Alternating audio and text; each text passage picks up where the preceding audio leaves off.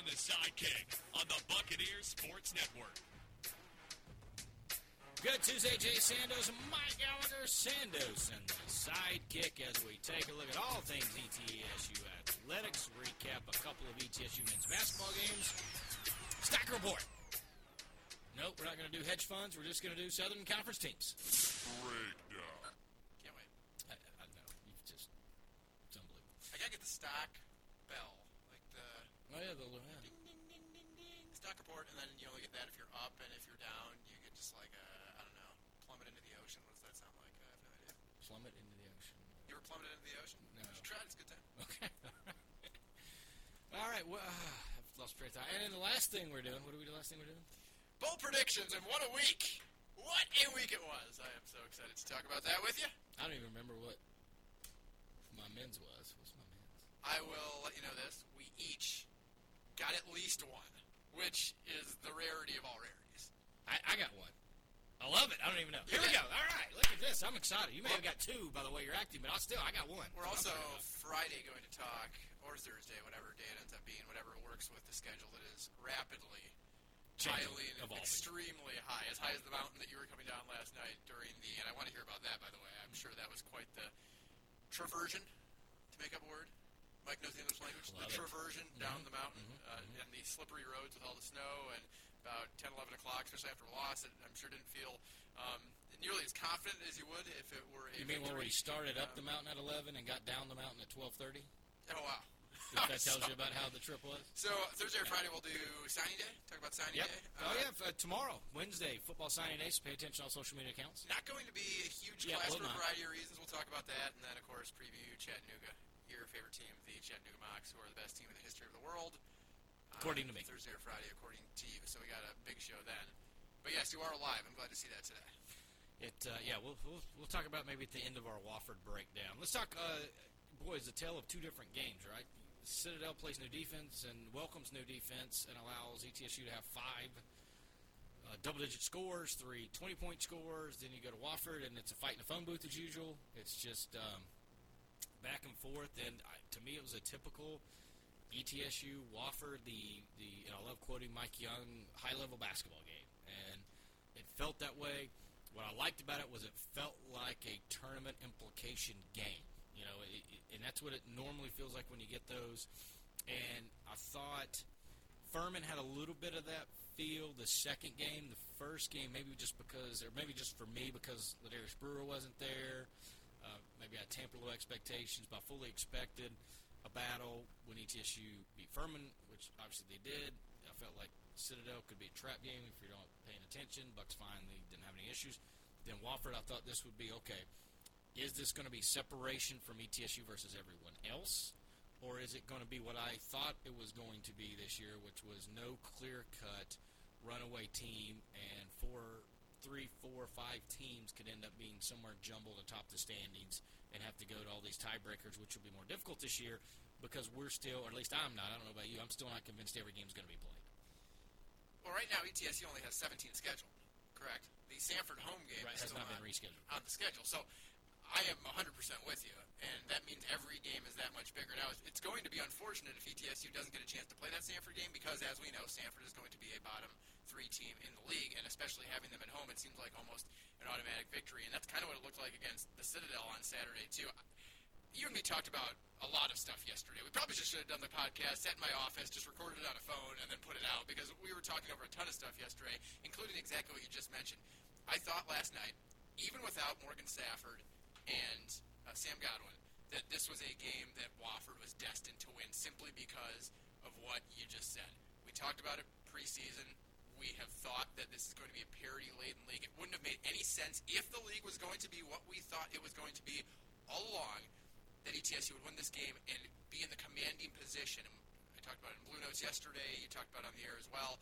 The commanding position that they would be in, only 2 games against the other 3 teams in the top 4 the rest of the way.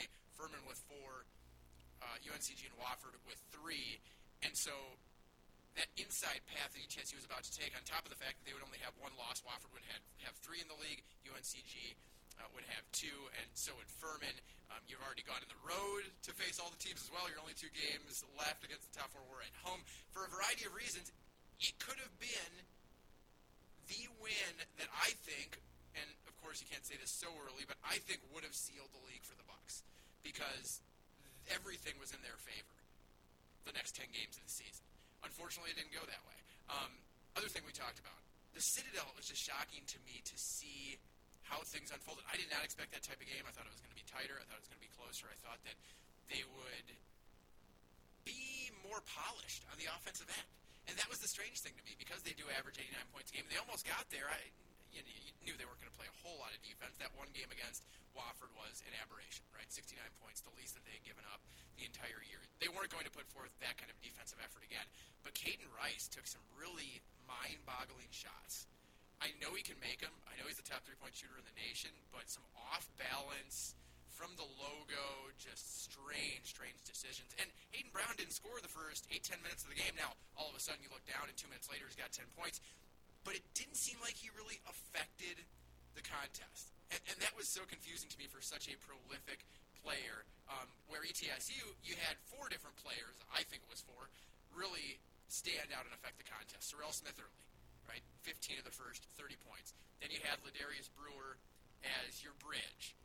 And Damari Monsanto, who didn't score in the first 17 minutes, 24 seconds of the game, come on strong the last 22 minutes, and then Ty Brewer close it out. I mean, it was just so beautiful to see how the offense operated and the individual efforts that ETSU got, where with the Citadel, they had some nice numbers, but did anybody really affect the game on the offensive end? I didn't think so. No, and, they're going to win. I talked a little bit to Wofford about, I talked to one of their assistant coaches, I talked to the radio crew, what was the difference in the Citadel game? Because, they led, it was a 12-14, whatever it was, in the first half, and basically they got lulled into playing Citadel's game. And that's all really Citadel can do. They get you to speed up, to take crazy shots, to do what they do, and especially if Citadel hits some shots, I think it puts people on the, I've got to go score quickly, and you get them going. I think it's similar to, not in the exact same way, but sort of how I think Coach Shea mentioned how Wofford's defense took ETSU out of its rhythm. I think the key for Citadel is if they get people playing their game and taking wild, quick, crazy shots, not when in the rhythm of the offense, especially for Wofford. They're a rhythmic team and what they want to do. You can tell, when they're going through that drought and all of a sudden the first shot went down, when they ran the second play and secondary transition, and before the guy took the shot, I think I said, oh, that's good, even before it went in, because you could kind of see like they're getting in that rhythm, and I think that's the big thing for teams. You can't get in Citadel's pace of play. You can't let them junk up the game, for lack of a better pure X's and O's breakdown. I mean, I think that's how they want. They play helter-skelter. They don't mind the guy taking horrific shots. They have either ISO or terrible shots, and a lot of terrible shots happen to go in, and then they get a lot of, offensive rebounds, because people are doing different things. And so I think Citadel's done a good job of mucking it up and doing what they can, and the teams that really don't get into that, I think will beat the Citadel. The teams that kind of try to play that style of game, and Citadel gets them out of what they're supposed to do, I think it's going to be a tough road against Citadel, and they're probably going to win a couple more games this year. And ETSU, much too disciplined to fall into that trap. One other thing we talked about, and this is why I don't think that the Citadel, VMI, buckyball down at Sanford works, because you have to play almost flawless basketball in order to win the style of game against any good team that you're trying to play.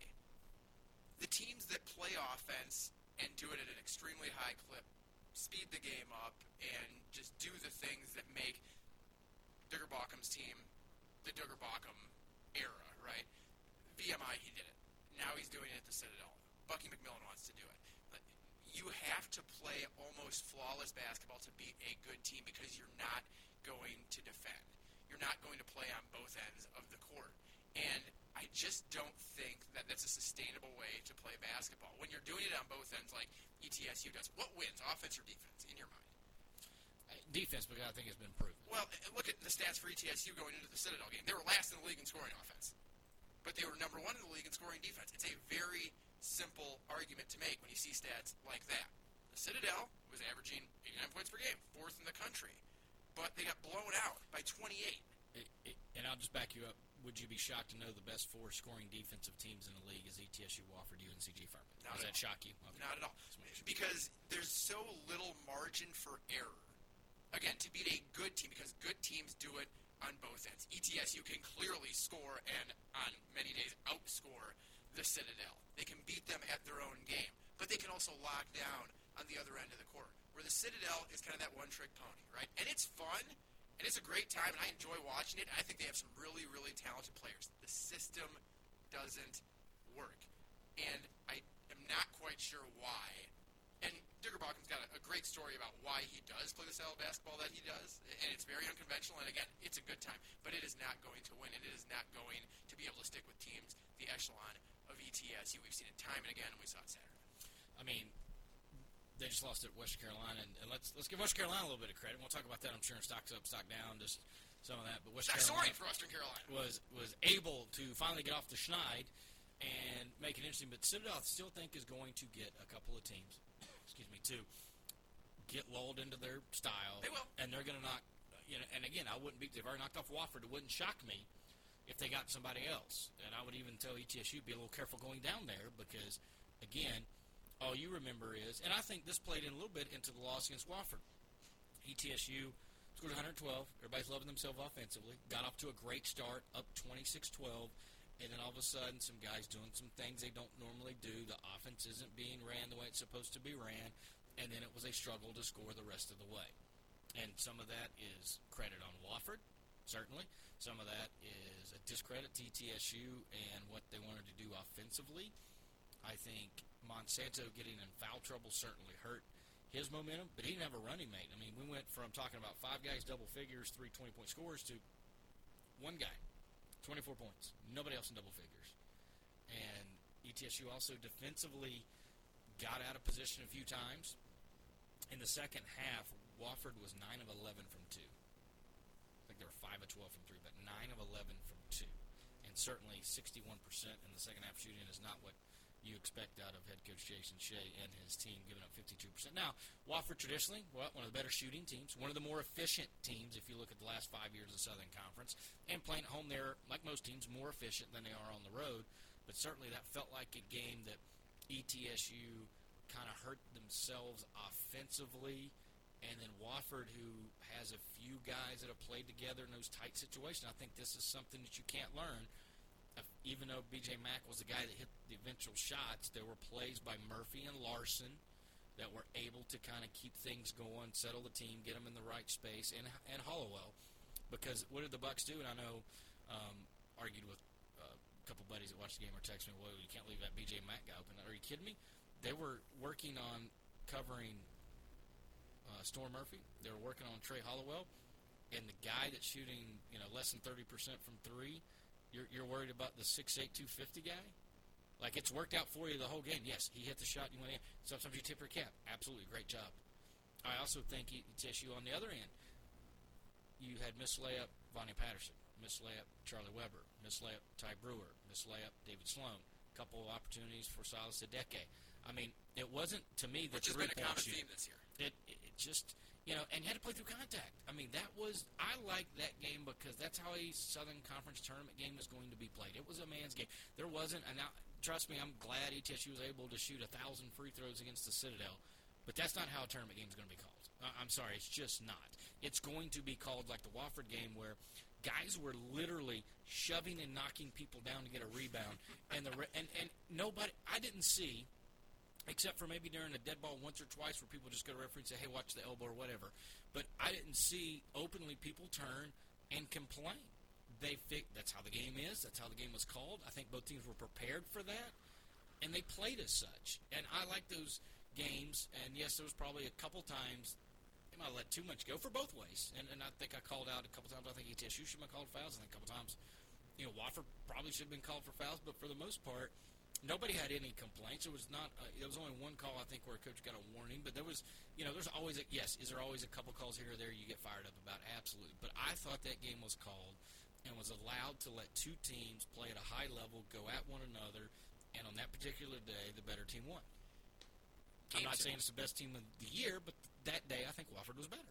Game to me was very reminiscent of the Gardner-Webb game, So you take 34 threes in that game, make 10. ETSU yesterday, 31 threes, make 11. Second most threes you've taken the entire year. 65-60, you win against Gardner-Webb, and you lose to Wofford 67-62. Very similar games. Difference in it to me was Gardner-Webb, you go 11-15 at the line, where yesterday you go just 5-6. I mean, you set a season high against the Citadel in free throws made with 18 on Saturday, and then you go to the line just 6 times. And you said it. There were both sides that were going to complain about this because it was 5 of 8 for Wofford. There weren't a lot of fouls on either side, and I think this is going to be a lesson for ETSU because you're right, a lot of shots close in, missed, maybe settled for too many bad shots outside, right? You can start to see over the course of a season what a team wants to do offensively, where they should be when they're most effective in terms of how many attempts from 2, how many attempts from 3, how many times they get to the line.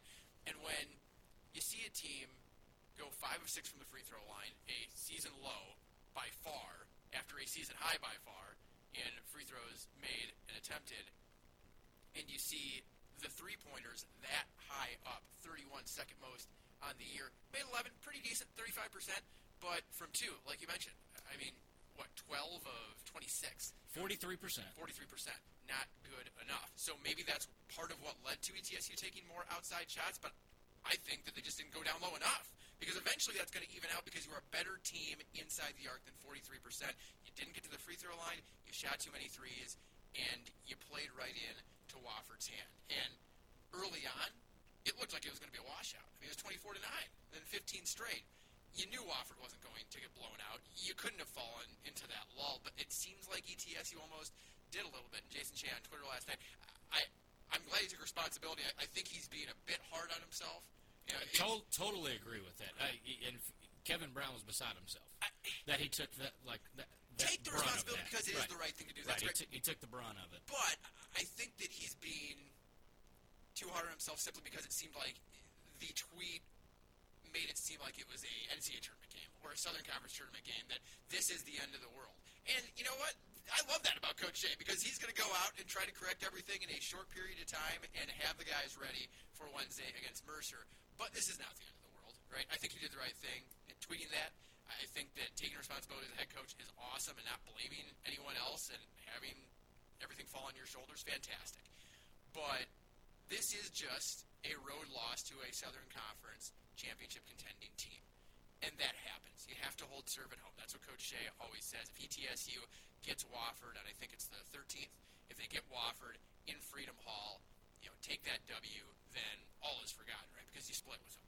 Just like you always split with Furman, just like you usually split with UNCG.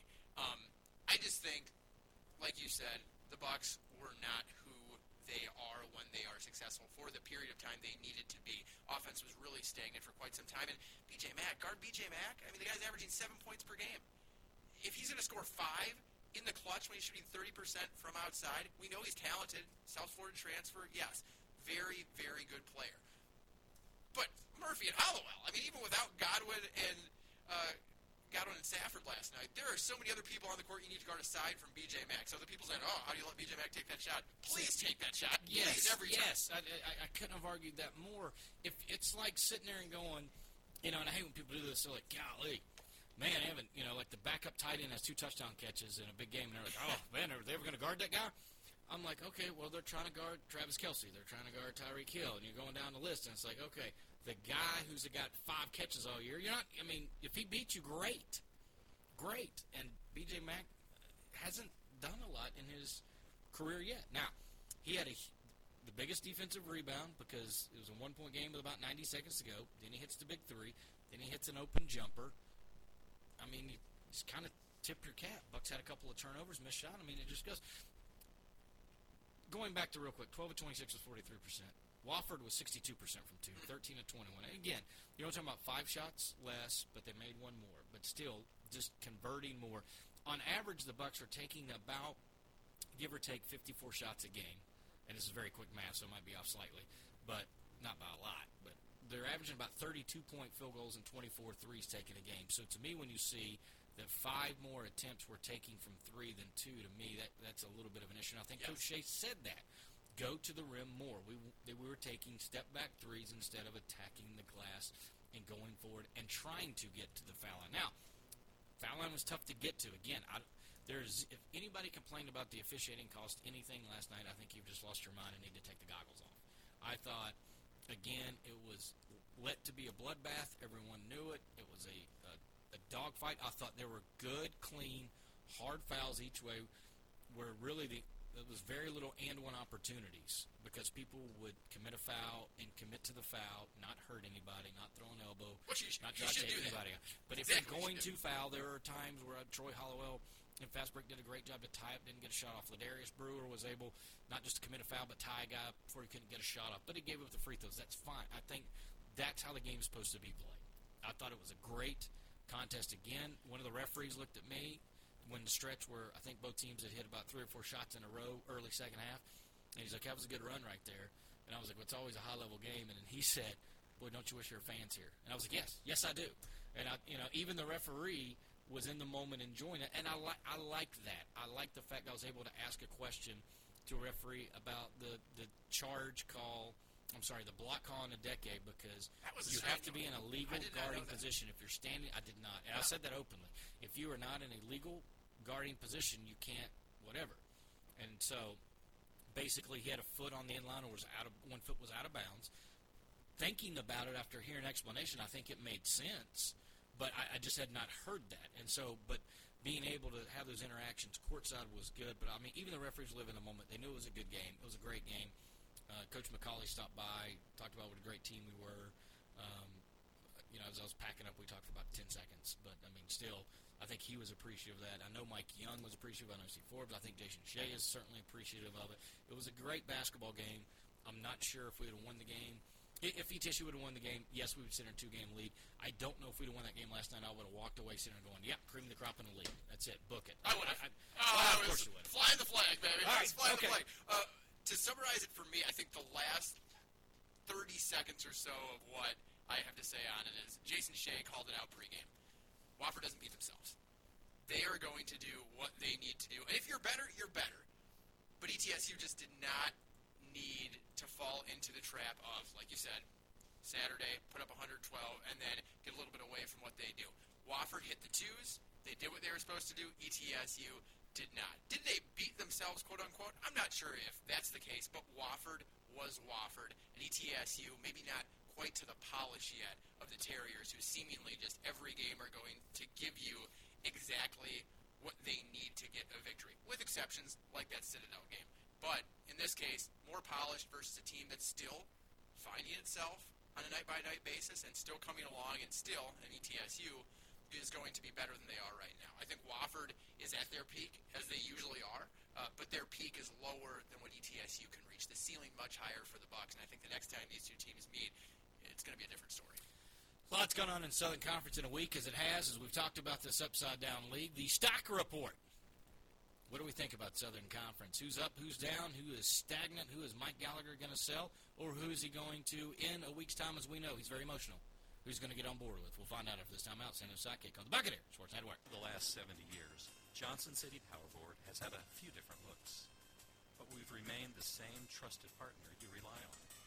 Now, we've changed our name to Bright Ridge to match our vision, to deliver on our promise of great service you can count on, embracing common sense technology to strengthen the communities we serve. We're glad to be your public power provider. Bright Ridge, new name, renewed promise. Learn more at brightridge.com. Breakdown. 5, 4, 3, 2, 1. Sandos and the Sidekick. We have ignition. Strap it on. Here we go.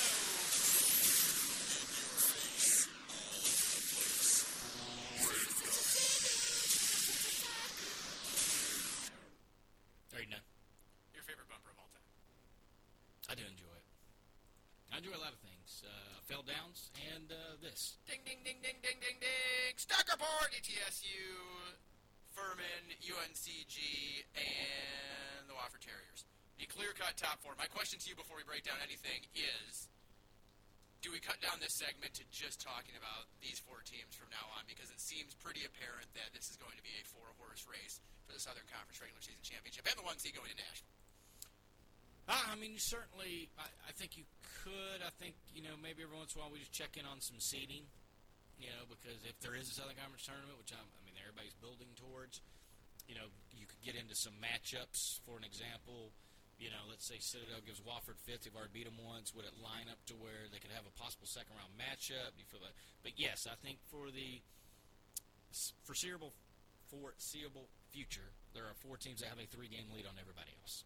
I think those are the 4 teams that need to have the most talked about. I think they deserve the most to be talked about. That 5th team is VMI, and all of you frauds that jumped on the VMI bandwagon and said, this is it, going into Greensboro, and they're taking down the Spartans, and they got absolutely bludgeoned. It was not close. It was not competitive. Dan Earl, in his time at VMI, and he's a great guy, and he's a very good coach, and he just does not have a lot to work with. Earl. He's great. 9-73 on the road in 5.5 seasons in Lexington. They do not get it done, and you finally got to see what that team was when Greg Parham doesn't score 23 or more, which he had done 7 straight games. They came crashing back down to earth. 4-point outing for Parham. 59 points for VMI. This high-scoring, fire-away, or run-and-gun offense. They didn't look too good, Jay Sandos. They looked fine. They didn't look too good after you put the curse on them saying, oh, look at them now. Kevin Brown did it. Your guy, O.G. Zanetto, did it. Cole Spivey did it. Everybody around the league that is involved in Southern Conference basketball that has something to say, has a mouth, has a brain, apparently not after that take. VMI is going to charge into the top 4 and take the Southern Conference by storm. What do you think of it? I think VMI is going to help somebody win the league, and I hope they help the Blue and Gold win the league because I still think they're going to knock off somebody. Already knocked off Furman. Will they knock off UNCG at home? Can they knock off Wofford? Wofford had to beat them on the last-second shot, real close to that, so they still got a lot of winnable games. We'll just have to wait and see. But, yes, they are not in the top 4. I don't know that I was still going to put them in the top 4. I did have them winning that game, but I don't know how to put them in the top 4. Would not have put them in the top 4. The top 4 is the top 4. Let's look at their road the rest of the way. At Wofford, at Western. Okay. I think that's going to be tough. Can I do my John Gruden? When? Someone check to see if I still had a brain. Home to Sanford, home to UNCG, at the Citadel, versus ETSU in Lexington on February 24th at Chattanooga. Right, I will say this. 3 wins. Of course I crush VMI, right, because I have to make fun of you. But like 3 UNCG, Sanford, and ETSU up at Cameron Hall, for those 3 teams, I do have fear.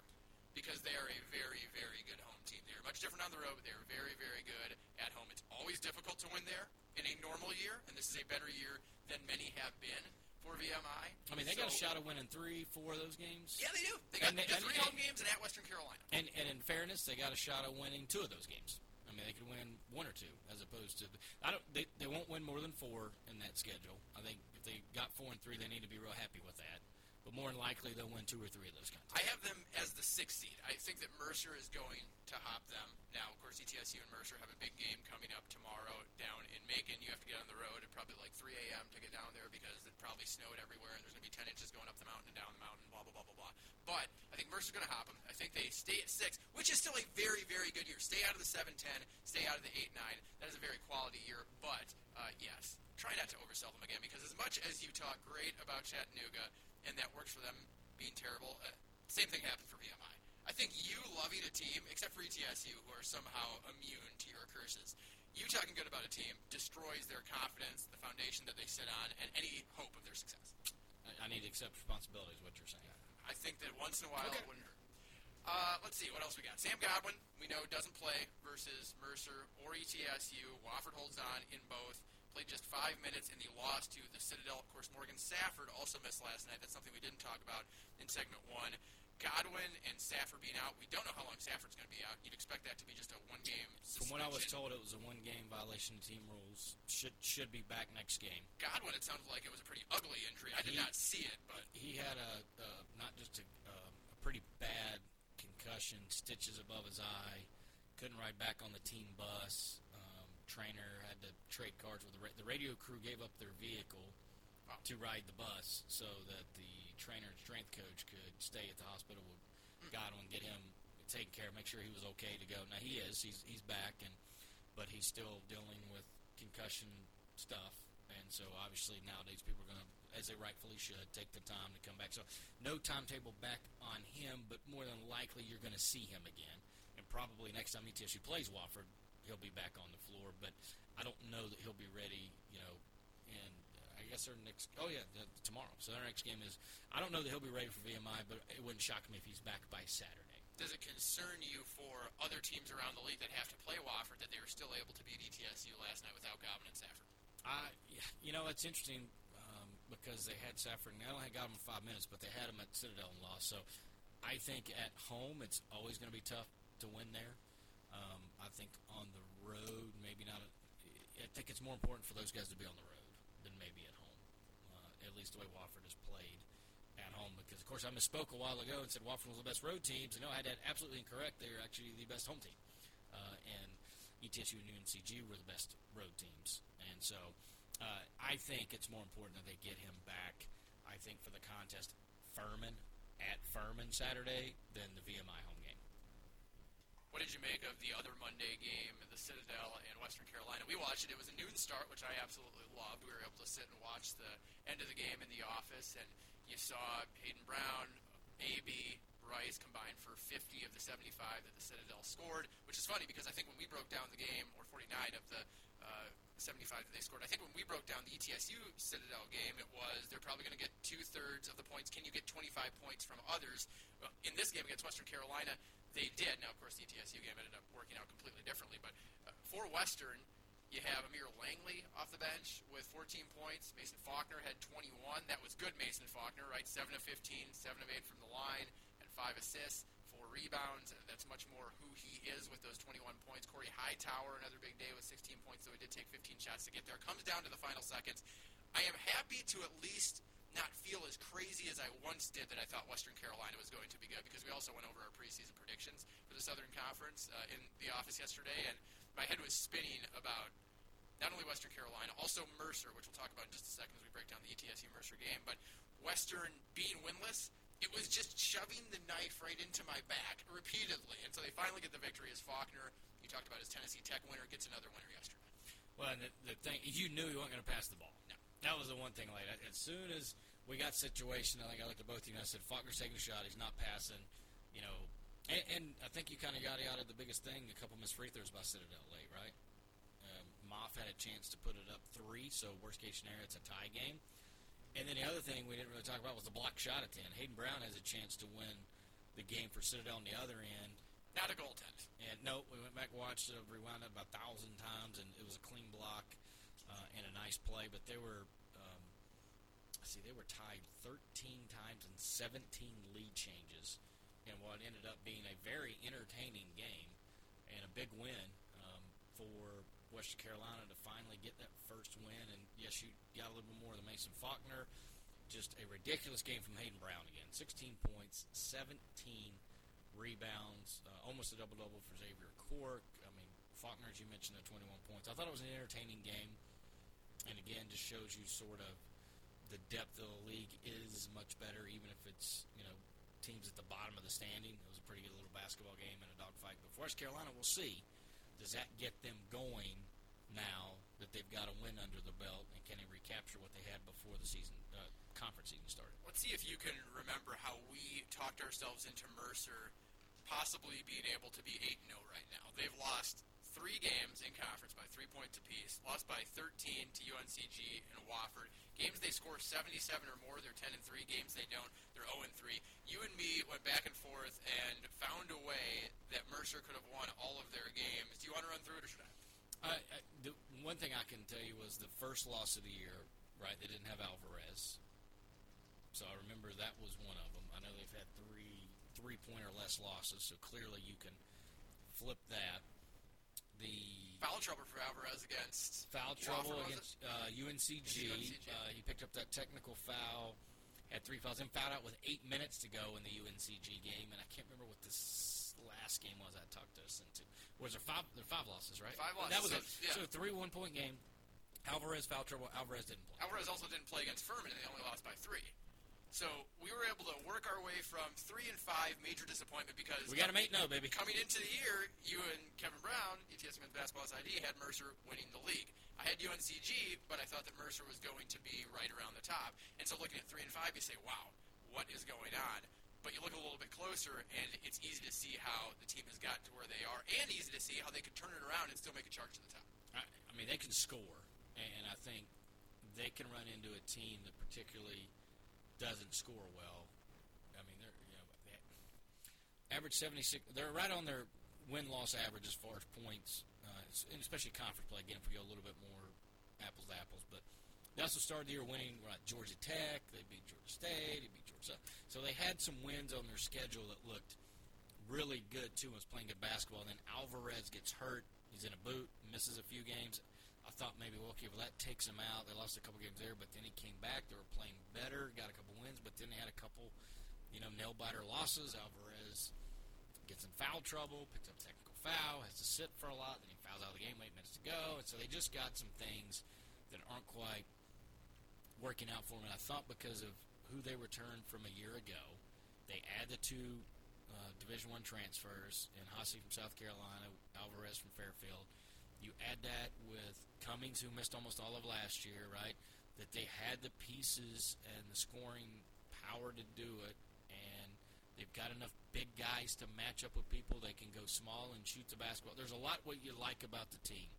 And I think a lot of Greg Gary, just being able to talk with him in the short period of time that he's there, that I felt like ETSU and some other teams were going to be slightly step back, and I think slightly step back is probably right for some teams. And they were ready to kind of jump into that, top 4 conversation.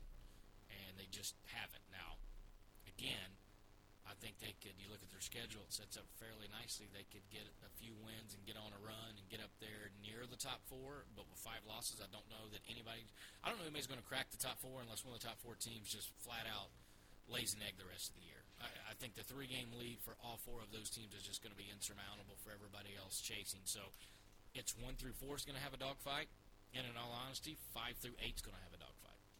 Or 5 through 7, I should say. I think the bottom 3 are still the bottom 3. The razor-thin line between winning and losing for a team like Mercer means that every single player that you play has to be at their best, because you've got 5 guys that have played all 16 games, and Alvarez, he's going to be a starter. Nobody else has played more than 13. They're struggling with some depth issues, and when you have a guy like, I'm going to point out Jeff Gary, 46% from the floor last year, 34 of 100 this year, 34%. Shooting it from 3 about the same, but he's down 5 points per game. You lost 3 games by 3 points apiece. If he's just performing to what he was, I'm not even asking him to take steps forward, but if he performed to what he was last year, and obviously things change game to game, I'm just generalizing, he is the difference in those 3 losses by 3 points, and they're 6-2. And they're one of 5 teams then that are right there with 2 losses that are in that virtual tie in the loss column for the top of the Southern Conference. You mentioned to me that you think they've got some issues with closers. Who's taking that final shot? You lose a lot of close games. I think it should be Ross Cummings, right? But then you've got Alvarez, who, when he's at his best, I think is as good as any player in the Southern Conference. You've got Leon Ayers, then JCAA All-American that's come over and is shooting 57%. You've got Magic Bender, 65% from the floor. So maybe there is some dissension there, and I'm not sure if there is necessarily agreement on who's going to take the last shot, should be taking the last shot, supposed to be taking the last shot. Late game execution, one of the things Jason Shea talked about last night when he sent out that tweet. It's my fault we haven't done a good enough job executing down the stretch. Is that the same thing for Greg Gary's team? I mean, I think, too, when you look at the losses, okay. Loss Wofford. I'm not talking about score-wise right now, but just losses, okay. Lose Wofford. They lose at Furman, at Chat. Those aren't awful. Lose at UNCG. They lose Wofford. I mean, if taken on, the only loss maybe the Chattanooga road game, and yet the 3-point loss at Wofford, sure, tough one. 3-point loss at Furman, sure. 3-point loss at Chat. Sometimes you have to learn how to win, and I think Jason Shea's cryptic text wasn't cryptic, but if you read, I think, a little more into that, is, yes, we haven't worked on late game situations, yes, this, that, and other, but also we haven't identified who's going to be the guy. We think we know who the guy is. And for Mercer, we think we know who the guy is. But right now, we haven't seen the guy. And so it's going to be interesting to see. And it's also odd that they've lost a couple of games by a final score of 83-80. They also did win one of those close games, 83-80. I don't know what it is about that that score in particular, but they were able to beat VMI at home by 3 points, and they beat Western by 2. So they are locked in for the most part to these one-score games. I mean, they've had, you look at it, the Wofford game obviously was a little bit of a blowout, lost by 13. They also lost by 13 to UNCG. Then you're talking about 3 points, 3 points, 2 points, 3 points, 3 points, 3 points. The margin for them is very slim, and they could very easily turn those 3-point deficits to 3-point wins, or they can continue to have 3-point losses. I think the big question for ETSU is obviously the quick turnaround, but is Ladarius Brewer ever someone that's going to have back-to-back bad games? And I think my answer is no, and that was only his second bad game for ETSU. First bad game against a Division I opponent. Remember, he had 9 points against Lee University, had 8 points against Wofford, 3 for 11 from the floor. It's easy to settle in as an ETSU fan, supporter, somebody that covers the team, and just say, well, Ladarius is good for 16 or 18 a night. But then when you don't get that from him, your eyes kind of pop, and you say, what happened to Ladarius? Well, everybody's going to have a bad game here and there. And he still had 8 points, quite honestly. 2 of 8 from outside, not great, right? Kind of indicative of how ETSU's night from three-point land went. They did go 11 for 31, but outside of Damari Monsanto, just 5 for 22.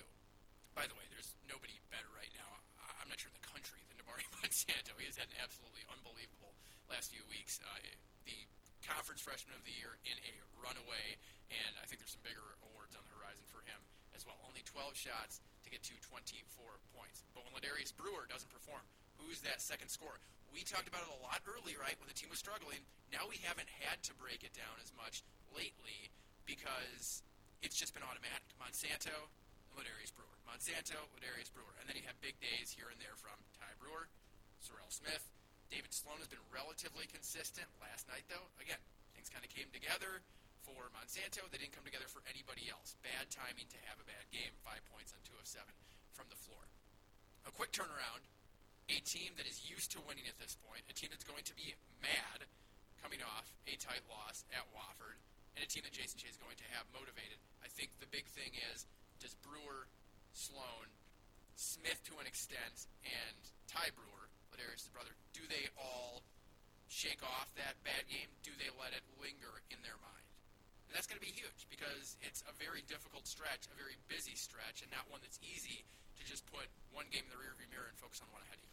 I think it was very important for ETSU when they lost to Furman to turn around and play a couple days later. And I think this will be the same thing. I think it'll be good to play a couple days later, get a couple shots to go down.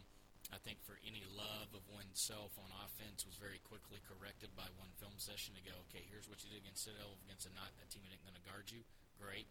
Here's what you did against a team that really wanted to guard you, make you uncomfortable, get in your space, push you and shove you around. So how quickly can they adjust to a game against Mercer, which will play man-to-man defense? They're not, at least last year they didn't quite overplay and do that, but they will play man-to-man defense. They will come at you. They're going to play physical.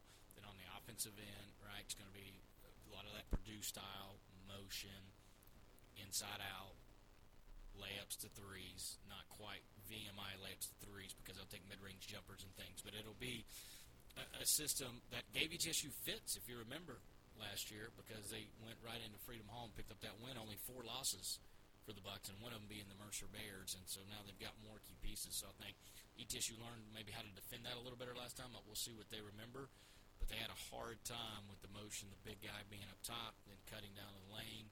How they're going to defend that this year, we'll see. Plus, it's probably, I'm sure, some new wrinkles here or there, but it will be interesting to see what exactly happens moving forward. I think that's another key point. That's the position you're going to have to make sure that you defend at your best tomorrow, that 4-5, because you've got massive amounts of size for Mercer. Magic Bender is 6'11", 250.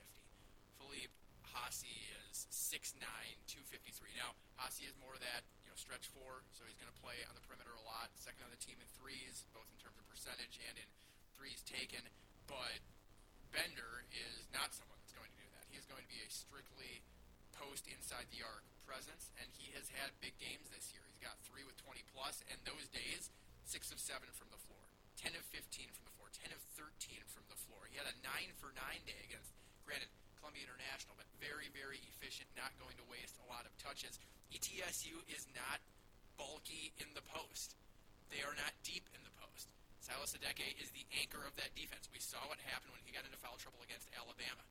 Does Mercer attack him and force Jason Shea to make the decision between Charlie Weber and Richard Moffley? It seems like it's still Weber as that backup 4-5, but Charlie is not someone that is tremendously built, right? He can get muscle down low, and he's had a couple of games in a row where he's made some bad mistakes. He had 5 fouls in 8 minutes on Saturday against the Citadel and missed a couple in close, as you mentioned yesterday, that really could have helped ETSU try and get that, what would have been an upset on the road, as Wofford was favored even without Safford and Gaba going into that contest. So Silas Adeke is going to be a huge key, and keeping him on the floor is going to be so vitally important because behind Silas Adeke is not a lot in terms of seasoned, polished, and ready post players. I think that was, you hit it on the head, I think that was a struggle last year. I think it'll be interesting to see this year now. I thought the Bucks did a great job defensively of helping out early on Messiah Jones digging in and the guards kind of knocking the ball away. And then honestly, I don't know, I'd have to go back and watch. Sometimes heat of the moment I forget to look at particular things. And don't know if ETSU continued to do that or if Wofford did a better job of spacing and not allowing somebody to quite dig and try to slap at the basketball, because I think that'll be important. The Bucks can make a couple of the big guys uncomfortable for Mercer, and so that way it's just not maybe one-on-one with Adeke after somebody gets the ball, or worse, Adeke's having to chase from a screen or roll or something like that, and you miss a rotation coming around. Of course, they're not a big screen roll team; they're a motion team, but still, there's some screen sets off the ball where you could get lost if you're Adeke or trying to cover something else. So I'll be curious. I did check the 3 quote-unquote last-second shots that would have been taken by the Bears, one for Cummings, one for Alvarez, one for Haase. So there you go. No answer.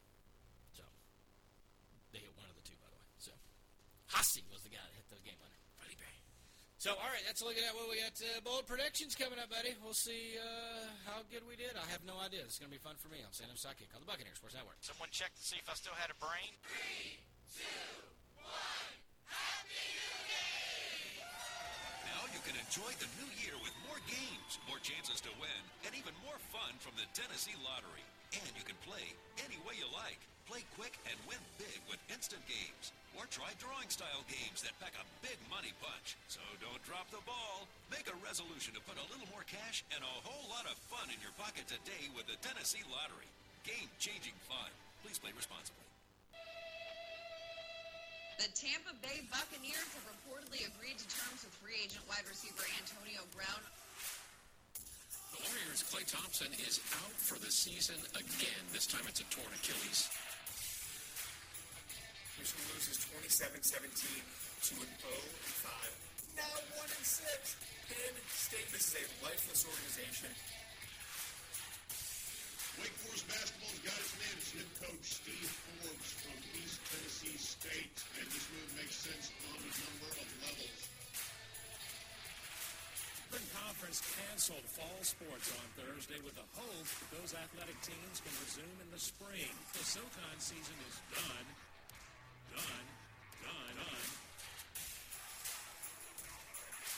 Jay told me the turkey wasn't enough for Thanksgiving. He went and got 2 sounds and a brownie to watch brownie.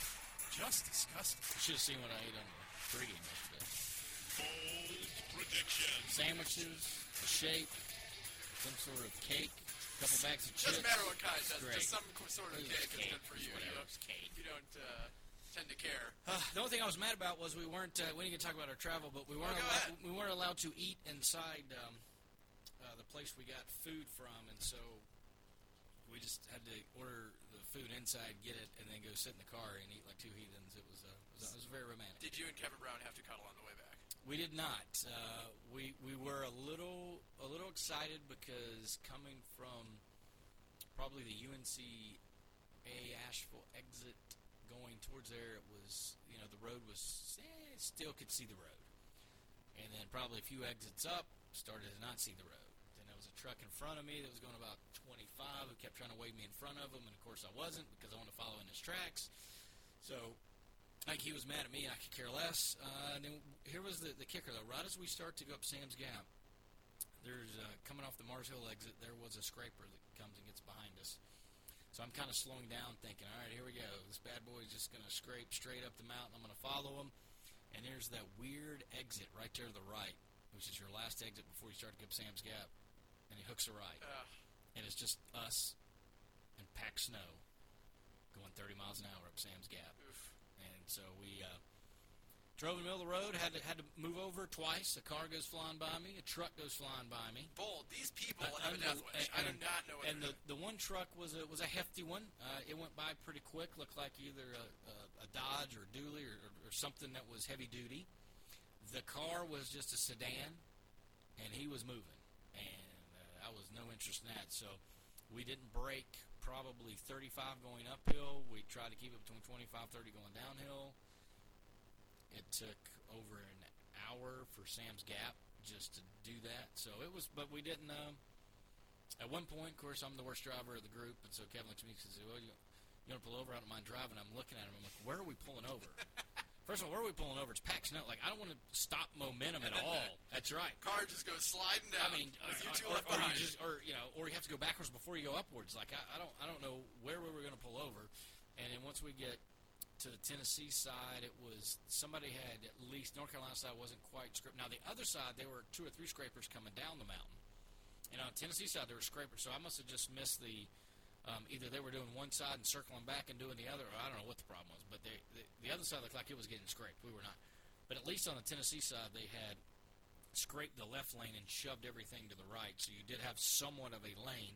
Problem was that it allowed some ice to get back underneath there, as opposed to the packed snow where I was just kind of, in my own little world driving on packed snow. I want to give you a win just for making it back alive. It was bold to make that trip. No, I mean, it was funny. We packed up extra food and extra things, so we're like, you know what? If we have to be stuck, plus we filled up right before we left, so if we had to run the car for 6 hours idle, until daybreak, we were fine. We were covered. And there would have been cuddling then. Let's keep the good times rolling for you. You said that the Buccaneers would win by 20 or more over the Senators. He is the smartest man in the universe. Well done. They came through. Unfortunately for you, I said that the Bucs would score 100 or more for the first time this season. I don't find those to be a problem. When we both get a men's basketball right, or a women's basketball right, I don't find that to be a problem. You're absolutely right. 2 bad things for you. You said VMI would beat UNCG. I think you covered that. Are you covering it again? And I'm going to go ahead and rehash for everyone that may again? have missed it earlier in the show. I said UNCG would win by 15 or more. I love Wes Miller. Yes, I do. I love absolutely Wes Miller. You can say it, but I'm using it now. Wes, I think, is great. He is great. 17-point victory for UNCG, 76. He is in shape. You lose, I win. He is the smartest man in the universe. You also very under pressure, under duress, really. Yeah, it wasn't totally not fair. Not committed on this. Furman almost pulled off the upset on Sanford in the first game of their series in women's basketball in the Southern Conference, 78-72, but then got absolutely destroyed. False hope after the first one. In game number 2, 82-55. Furman drops to 1-6. That is ETSU women's basketball's opponent this coming weekend. At least we think right now. Fingers crossed that everyone is able to. Could be a Friday, Sunday. Is that correct? It is a Friday, Sunday. Oh, it is a 7 Friday. o'clock on Friday and Sunday 2 o'clock. We will have the 2 o'clock game on the Buccaneer Sports Network. 1:30 pregame. So 2 wins for me, 1 win for you. I also said that Western Carolina, by the way, would beat Furman, and we got close. I saw Western Carolina win against somebody on the men's side. Ended up beating the Citadel, lost by 6 to Furman. So 2 of 3 for me. The rare double in bold predictions means I have a lead for the first time this year, 5-4. Eat that, Sandos. A lot of hostility. Right Eat that. No more words from you today. Sandos in the sidekick. Kind of hungry now. With Mike Gallagher leading bold predictions, 5-4. What are we going to do on Friday? We got a Super Bowl predictions. We got to do Super Bowl props. Remember you do props every year. Women's basketball, men's basketball previews, and signing day. And right? signing it might be a full show, or we might do a quick 30-minute signing day, extra special separate from it. I don't know. We'll see. All right, we'll be back with you Thursday, Friday, whenever we feel like it. Thanos sidekick. Buccaneers Network. Cowboy up and go play ball.